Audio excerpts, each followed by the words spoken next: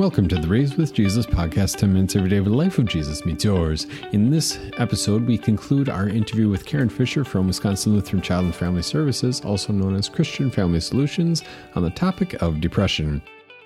So to separate guilt is very important, right? It tells you you've done something against your moral code. It's supposed to be there. It's part of your conscience. It's built in. God gave it to you for a reason.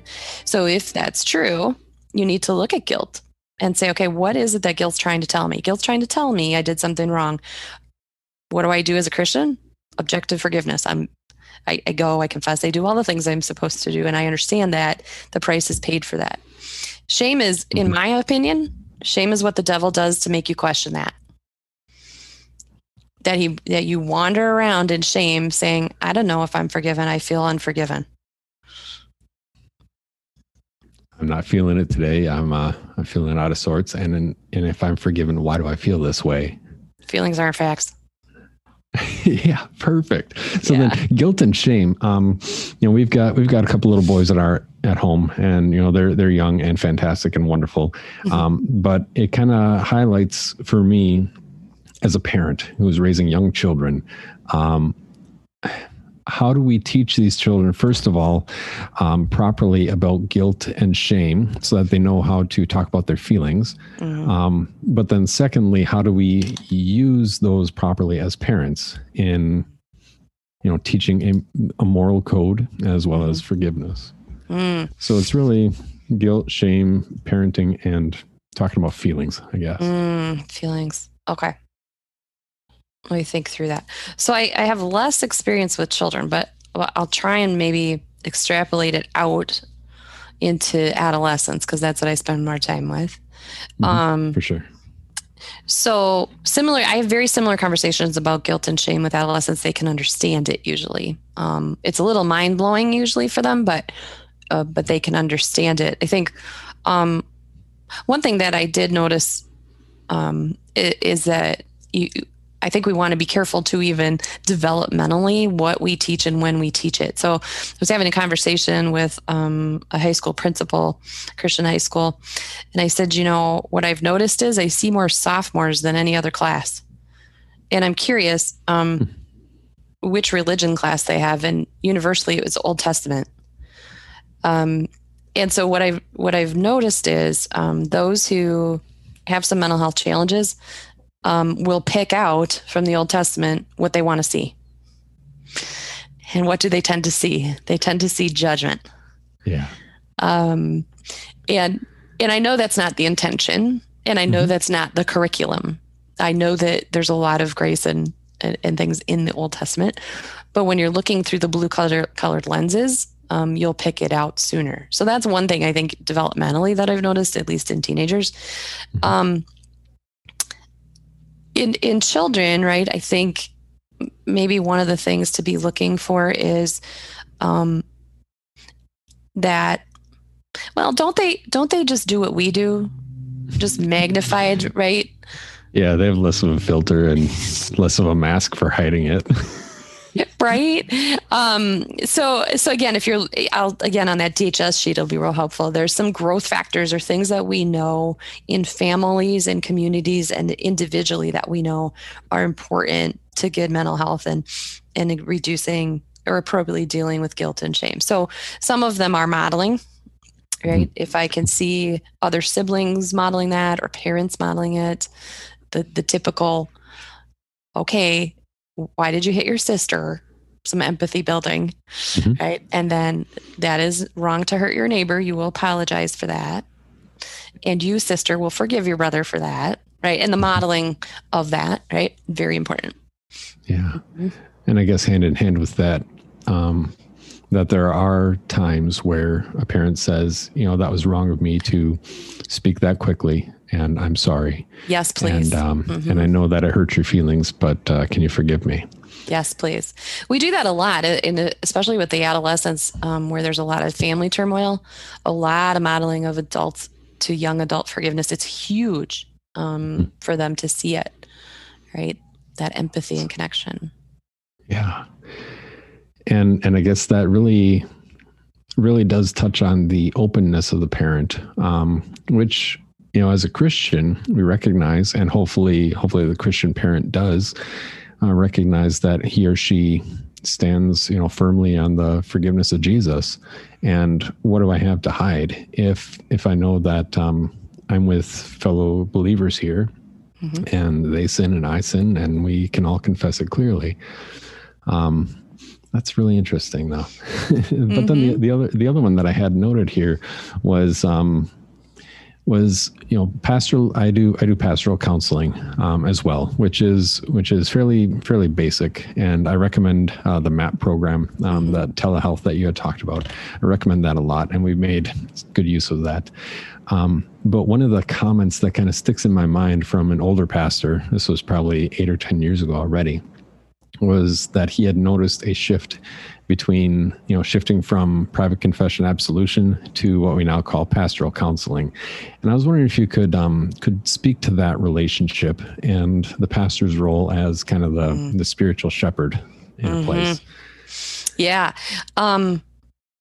Here's where Catholicism has a leg up.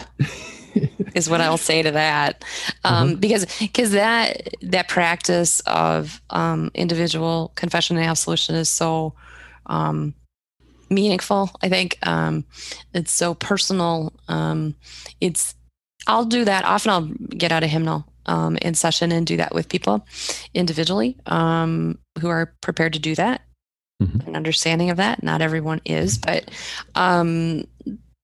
the freedom of that single proclamation, looking me in the eye or being across from me in prayer with that, imagine the emancipation that is, like the freedom that is. And for most people, struggling with mental health challenges, whether they're brought on biologically or chemically or environmentally or through trauma, it doesn't really matter. Grace has been a problem, right? They feel very undeserving, almost unilaterally.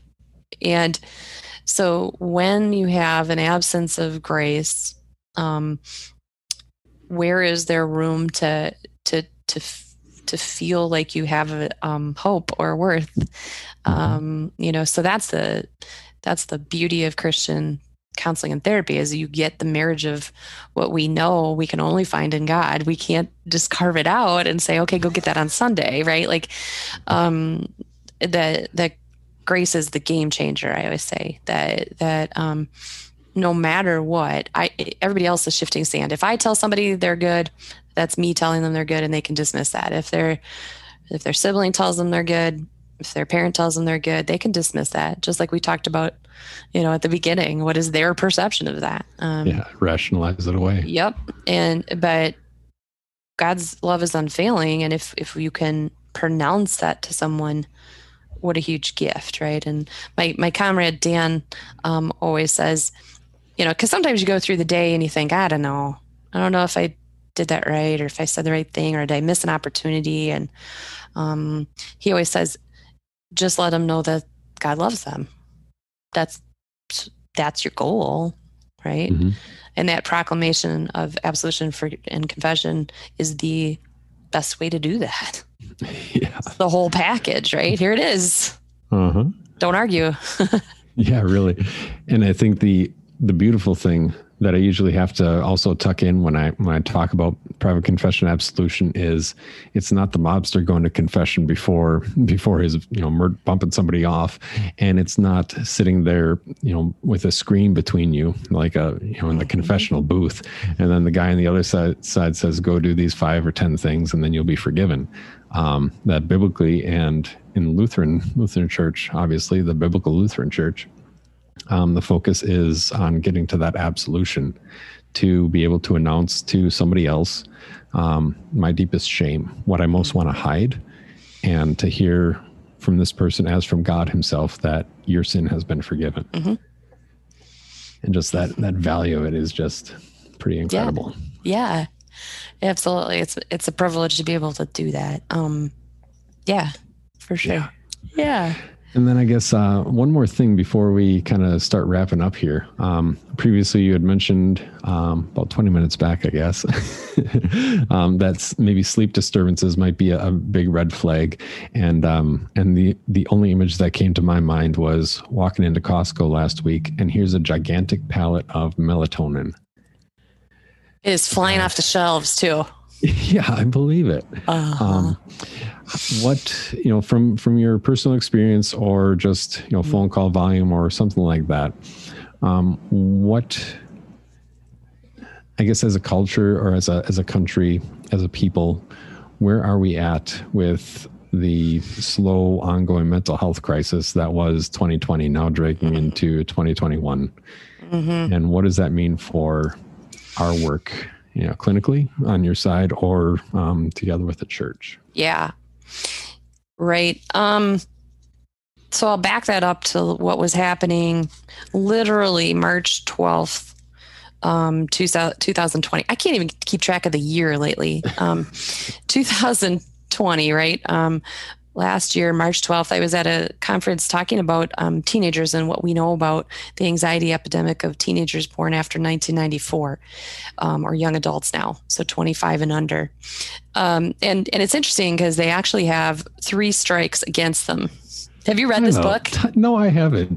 But I've read about Generation Z, and I've read about some of that stuff, which is kind of this time frame. Yeah. But now you're talking an anxiety epidemic of basically 1994 and later. Go ahead.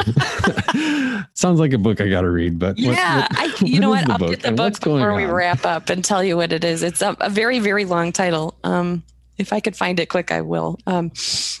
But essentially, Dr. Twenge was the person behind the research, and she did a lot of longitudinal research from all over the world. And what she was developing and what we were talking about was the culture of anxiety that young adults and teenagers grew up in, and 3 basic elements of that. First of all, they are essentially the 9/11 post 9/11 generation. So they were mostly in preschool or kindergarten at the time that occurred and younger. So they have no real concept of the fact that there weren't metal detectors in high schools, and there weren't TSA lines, and there weren't, they don't know any of that, right? It was always that way. Yeah. And so we think about kind of what those extra things were. I remember I traveled to DC the year after 9/11, and the see something, say something messages that would play over and over and over again on the subway. Like, I'm looking around trying to see if there's a bag unattended because it's telling me I have to, if I see something, I got to say, right? Yeah. That never used to happen. Right. So the messaging has been constant through their lives. Second thing that happened in their lifetime was the recession of 2008. So some of them are old enough then to understand the panic that ensued financially in their families. And so they have this kind of embedded fear of growing up, of adulting, as they say. This is sort of the first generation who is panicked, who doesn't want to move out of their home or more live with their siblings as adults, which is super fascinating to me. I have a brother, bless him, love him. Certainly did not want to live with him. That never would have crossed my mind. Yeah. And then the third thing was they are all now post-smartphone. So when the first group of them were sophomores is when the first smartphone apps smartphones used to come out. And so they are particularly wired for comparison. Their entire lives they have spent online comparing themselves to others in millions of ways we're not even aware of. I only compared myself to some girl who had a new pair of jeans at the football game, right? Like, I did not look at that picture 7,000 times and see how many likes she got as opposed to mine. And, it's just exponential, right? So the anxiety epidemic was already here. The question now will be, how does that translate? Now, I'm trying to look at it from the most positive standpoint and say, I think this has turned it on its head a little bit in that we have some ability to understand contentment, that we may have taught some of ourselves that pace of life does not need to be what it was. There might be, some good ability to live on less. So there's, I think, good things. And most of all, I'm hoping that there will be kind of this outpouring of eventual confidence. Like, okay, if we made it through that, I guess we can make it through a lot of stuff, Yeah. Oh my goodness. So lots to unpack there, but on the dark side, I guess, what I am seeing is, especially in older adults, this has been a very anxiety provoking time. If they don't have, let's say, some solid faith to say God's got it, the anxiety goes through the roof because it doesn't look like anybody's got it. Yeah. Yeah, that makes a lot of sense. And sociologically, it's fascinating. Like if you think about the different generations I was assigned a paper at our pastors conference in October 2019. And the topic of the paper was ministry to 5 generations, basically multi-generational ministry, whatever it was. And I pulled up this relatively recent tweet from Tim Keller, where he said, "What's the biggest challenge facing the church today? It's worshiping with 5 generations in one worship service." And then in November of 2019, somebody in Wuhan got sick. Yeah. But it kind of brings together that the technology we have today makes things, known worldwide and makes them persist before our eyes a lot more vividly and a lot longer than if it were simply a memory. But then the flip side, kind of the story throughout history. This is kind of geeking out here. The story about history, you rewind to somebody who was born in 1900. They lived through the First World War, the Spanish flu, the stock market crash, the Great Depression. They're 40 years old when the U.S. basically gets into Pearl Harbor or is attacked at Pearl Harbor. And by the time they're thinking about retirement, the U.S. is mired in Vietnam and just all the turmoil there. And what do we call them? Well, depressed, the greatest generation. The greatest generation. Yeah. But then, looking backward, like the parenting and the relationship, and this would be, like a topic for an entirely other podcast. But the alcohol use and just the basic coping in ways that were not healthy at all. And I think what you're saying here is that if we recognize these things and see the difference between what we feel about something as opposed to the objective reality of a fact, that will be helpful in even helping our children understand how to parse these things. Yeah. And to choose the right skill to get through them.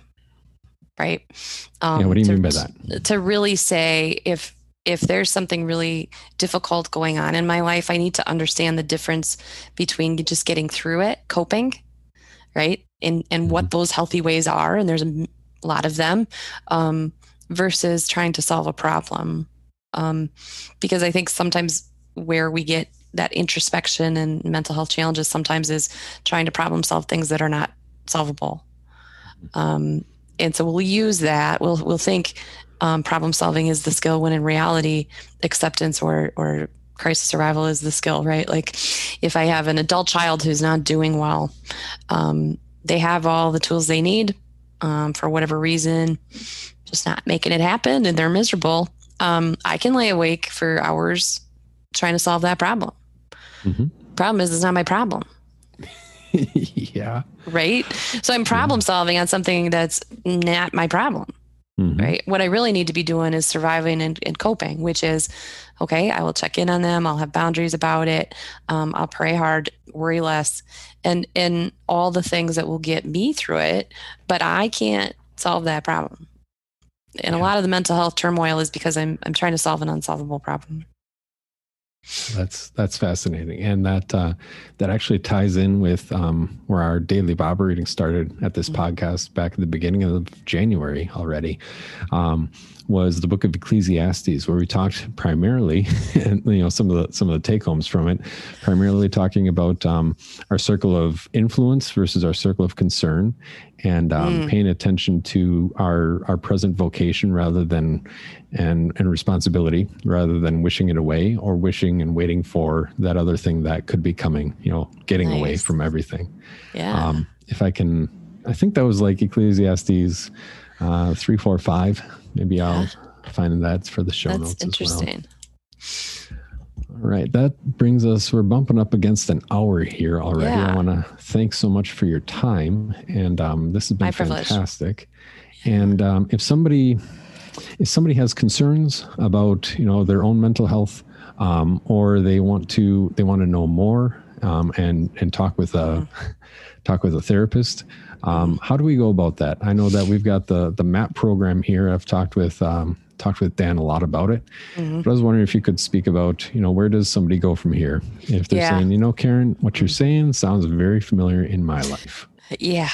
Yep. So from Christian Family Solutions, lots of easy ways. You can pop right out to WLCFS.org, and there's an inquiry section right at the top. There's a little button that says, "Hey, I'm interested in services."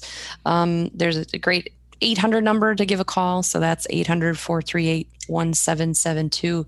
That phone is answered 24 hours a day. So whether it's our staff or our answering service, they will go through and assess what's happening and see if there's an emergent need. And if not, go ahead and schedule somebody. And then there's, it's 1-800-438-1772. All right. I'll put that in the show notes as well. Perfect. Yep. Well, fantastic. Yeah, and then I got to find you that book. Yep. I just really want to find it. I'm going to wander over here. I know where it is. I just have to, how it is. I see you have a few books. Oh yeah. Yeah. They're kind of like friends that I take with me in boxes, which sounds really creepy if you don't know you're talking about books. Friends in boxes. Yeah, yeah. Okay, so this is the book I was referring to. I'll give you, this is why I don't give you the title, because it's enormously long. Oh my goodness. But Jean Twenge, Twenge, and the title is iGen, but then the long title, Why Today's Super Connected Kids Are Growing Up Less Rebellious, More Tolerant, Less Happy, and Completely Unprepared for Adulthood, and What That Means for the Rest of Us. Oh my goodness. That sounds, kind of hit the nail on the head. But I think most of the contact that I've seen of describing exactly what that title says, is, for better or for worse, done in a somewhat sarcastic or cynical or humorous bent of, when I was your age, I was doing this and I could do that. And why is it that kids today can't even write in cursive? Right. And oh my, there's a lot more to unpack there. There's a lot. Yeah. I take that, and there's a piece I do sometimes in educator circles around that, which was the piece I was talking about from March. And kind of taking the 7 takeaways from that book that seem pretty negative and applying them. So like, if they're super connected, then you need to have really good social media. They'll respond to that, right? So what is it that we have to play to in order to get to them, essentially? Yeah. Well, that's fascinating. Well, thanks so much. Could talk to you forever, Pastor. Oh yeah, me too. Sounds and there, I want to say, if you're listening to this podcast, if you have any questions, or we could contact the podcast at raisedwithjesus.com/podcast or rwjpodcast@gmail.com, and we could schedule a follow-up interview with Karen on any of the topics and questions, especially specific questions that you might have. Not getting into clinical details, but maybe a little bit more points that are practical for your own life. So I want to thank you, Karen, for your time today. And did you have any closing comments or encouragements for our listeners today? Yeah. Just encourage, understand too that we're all on a mental health continuum all the time. And whether that's a clinical diagnosis or not, we're connected to each other, and we have opportunity to serve each other in those down times, whether they're clinical in nature or not. And really, the way to do that is just to share love. So if you start with that, I don't think you can go wrong. Once again, that was Karen Fisher with Christian Family Solutions, and just a fantastic interview. Obviously very knowledgeable about the topic and very experienced in the clinical treatment of clinical depression, as well as understanding about the interplay between spiritual reality and our emotions that often get manipulated by whatever we happen to be feeling at that moment. And if you have any questions or want to follow up with Christian Family Solutions, check out the show notes. We've got their website there, and they have a fantastic website. If you want to talk to somebody or need to talk to somebody, there's a number of different options. Next week begins our series on apologetics, and I call it Questions People Ask. And normally I had been intending to conclude with an interview, and this interview will be with Professor Mark Paustian. He's a professor and pastor at Martin Luther College in New Ulm, Minnesota. He wrote the book Prepared to Answer and More Prepared to Answer, and he has an advanced degree in communications, and it was just a fantastic interview. I told him I wanted to talk to him for 20 minutes. We talked for 75 minutes. So that's going to be the next 3 weeks, beginning and starting off this series on Questions People Ask. If you have any specific questions that you've been wondering about, or questions that people have tried to stump you with, this is the series that's going to be addressing them. We've got a few of those already, and we'd always love more. And we could take these and make it a regular occurrence if we get enough questions in that regard. Anyway, you can submit your questions in the show notes, rwjpodcast@gmail.com, or go to raisewithjesus.com/podcast, and there is a submission form there. Anyway, thanks so much for joining us. I know we have a lot of choices out here in podcast land, and I want to thank you for spending a few moments with us. God bless your day.